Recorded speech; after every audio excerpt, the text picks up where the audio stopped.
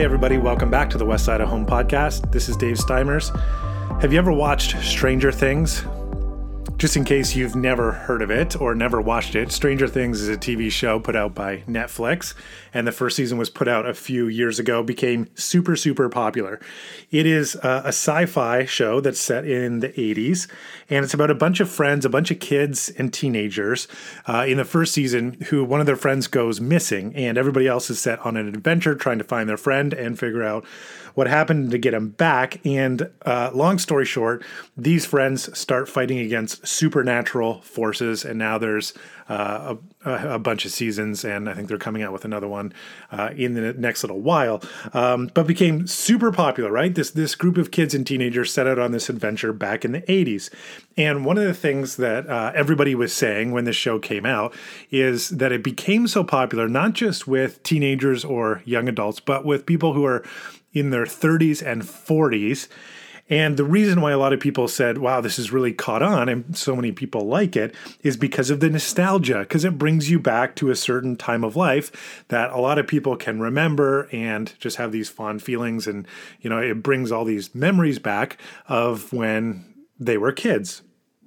So they talk about the nostalgia of things like the clothes and the style and the bikes that these kids ride around on, the video games they play, the way of life back then, the music, all kinds of different stuff that you might feel nostalgia over and just remember back at that time if you were a kid or a teenager or something like that. And that was the reason why a lot of people thought it really caught on with that demographic and that age group. But I read one really quick article that just suggests that maybe that's not all there is to it. That as much as people really like seeing all that old stuff that might remind them of their childhood, maybe what is really drawing people in from their 30s and 40s is that they're nostalgic for the kind of friendship that is displayed. The kind of friendship where you do everything together with your buddies, where you get on walkie-talkies in the middle of the night because you might be going through something or your friend might be going through something and you just got to talk it out. The kind of friendship where you just drop everything to go and do things with your friends, to go on fun adventures or just to be together or to do something that you think is really, really meaningful. The kind of friendship where it doesn't matter if it's the middle of the day or the middle of the night, you've got people with you. And so I was thinking about that because I think that's really powerful. And for a lot of people, as you move into adulthood and then further into adulthood, one of the things that so many of us have a deficiency in is those kinds of friendships. Those kinds of friendships where we feel like we can just go on adventures with people and we know that people have our back and that we have their back and that we're there all the time and that you could call someone and get them at any time of the day or night. The kind of friends that you can count on, the kind of deep relationships where you really know each other and you know what one another is going through and how to be there for each other. And maybe it's not just the style and the music and the video games and the bikes that people really, really love to see, but it was these friends that just get together and really engage in life in a really deep and profound way. So this past Sunday, we were talking about this parable that Jesus taught of this dishonest manager. Hopefully you listened in on Sunday, but really quick summary is that there's basically a business manager for a rich man, and he finds out that he's going to get fired because he's been mismanaging his employer's money or stuff, business dealings. And so he decides that in the interim, before everybody finds out that he's going to be fired, he goes out and he gives people a huge break so that people will like him and love him. He gives huge discounts. And it says, so that when he's removed from management, people might receive me into their homes. This will be a really great investment so that when I lose my job, I will have friends. And that will be even more important than having money in a really tough time. Later in verse 9, it says, speaking from Jesus' perspective, and I tell you, make friends for yourselves by means of unrighteous wealth, so that when it fails, they may receive you into the eternal dwellings.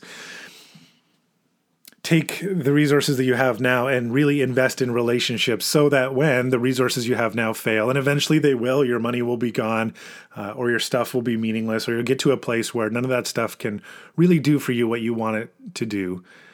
make sure that you have relationships. Make sure that you have really good friends. So really makes me think of, for those of us who are adults, and maybe you've got through those places in life, you've got maybe some really good friends in your childhood, and in high school, you've got a group of friends, maybe in college or university, or as a young adult, you build these strong relationships. But for a lot of us, what happens is you move through some of those phases, and maybe you get married and have kids, or you get busy with work, or all of the above.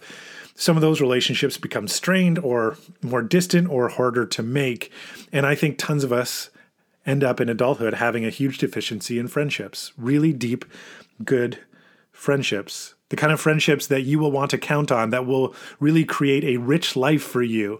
That as you go through life and as you go through ups and downs, and maybe ups and downs financially, but also emotionally, with your family, with other challenges that are in your life, to know that you have these deep, rich relationships that are really, really going to be so meaningful and important in your life. The kind of relationships and the kind of people that you're going to want to be able to count on, and that you will hopefully want to be able to count on you no matter what's going on in life, because that is a really rich life, having these deep relationships.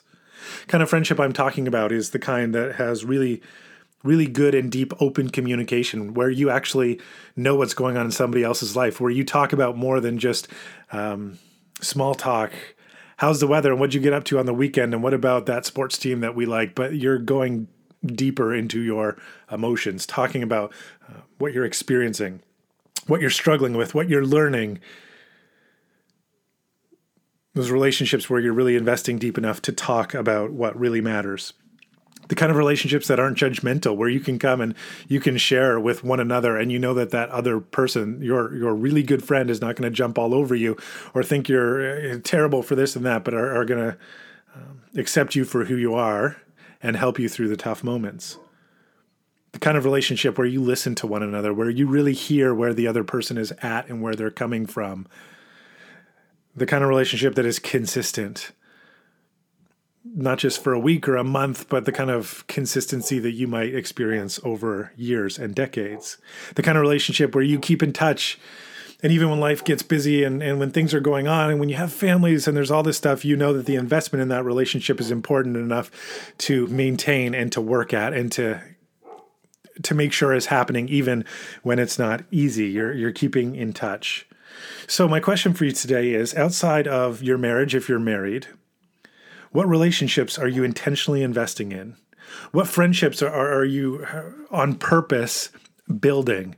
The kind of people that you're seeking out and saying, we need to have some intentional conversations, or where the conversations you're having are running deeper, where you're carving out time to really be with those people in a way that allows you to get deeper and to share more of who you are and what you're going through, and to listen to who they are and what they're going through, and to build something stronger and deeper. The kind of people that you'll make investments in with your time, with your vulnerability, with your energy, and where you'll know that, hey, together we're going somewhere, and this is more meaningful than just a passing, a fleeting kind of surface level friendship. Because I think we're starved for it. And the reality is we only have the capacity for so many of these kind of relationships in our lives. You're just not going to have time and energy and even the trust to go this deep with too many people. But we should all have a few of these people that you know that you can count on, and they know that they can count on you. So who are you investing in? What relationship are you investing in? And I know it's a tough time because we can't just go to a coffee shop or meet in a restaurant the way that we might normally do. It might be on the phone. It might be hopefully soon a lot more realistic to go for a walk, or at least be outside as we move, hopefully, over the next few months back to being able to do some of the regular things that we do to meet. But think about that. Who are you really investing in? And maybe there's somebody that you need to reconnect with. that you haven't in a while, you say, man, we do have really good friendship, but we've failed to keep in touch, and we got to rekindle that. We got to get a phone call. We got to get a Zoom on the agenda, on our schedules, and make sure that we make it happen.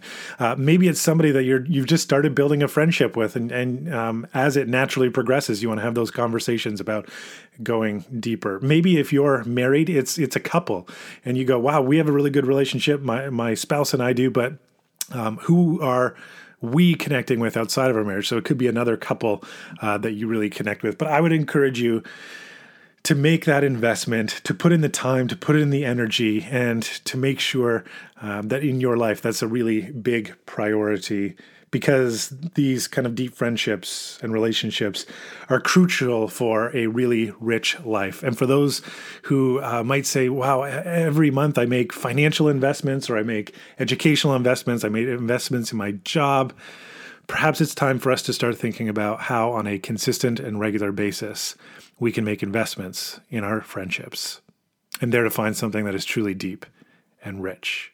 And I hope God would bless you in the friendships that you do have and the ones that you will build.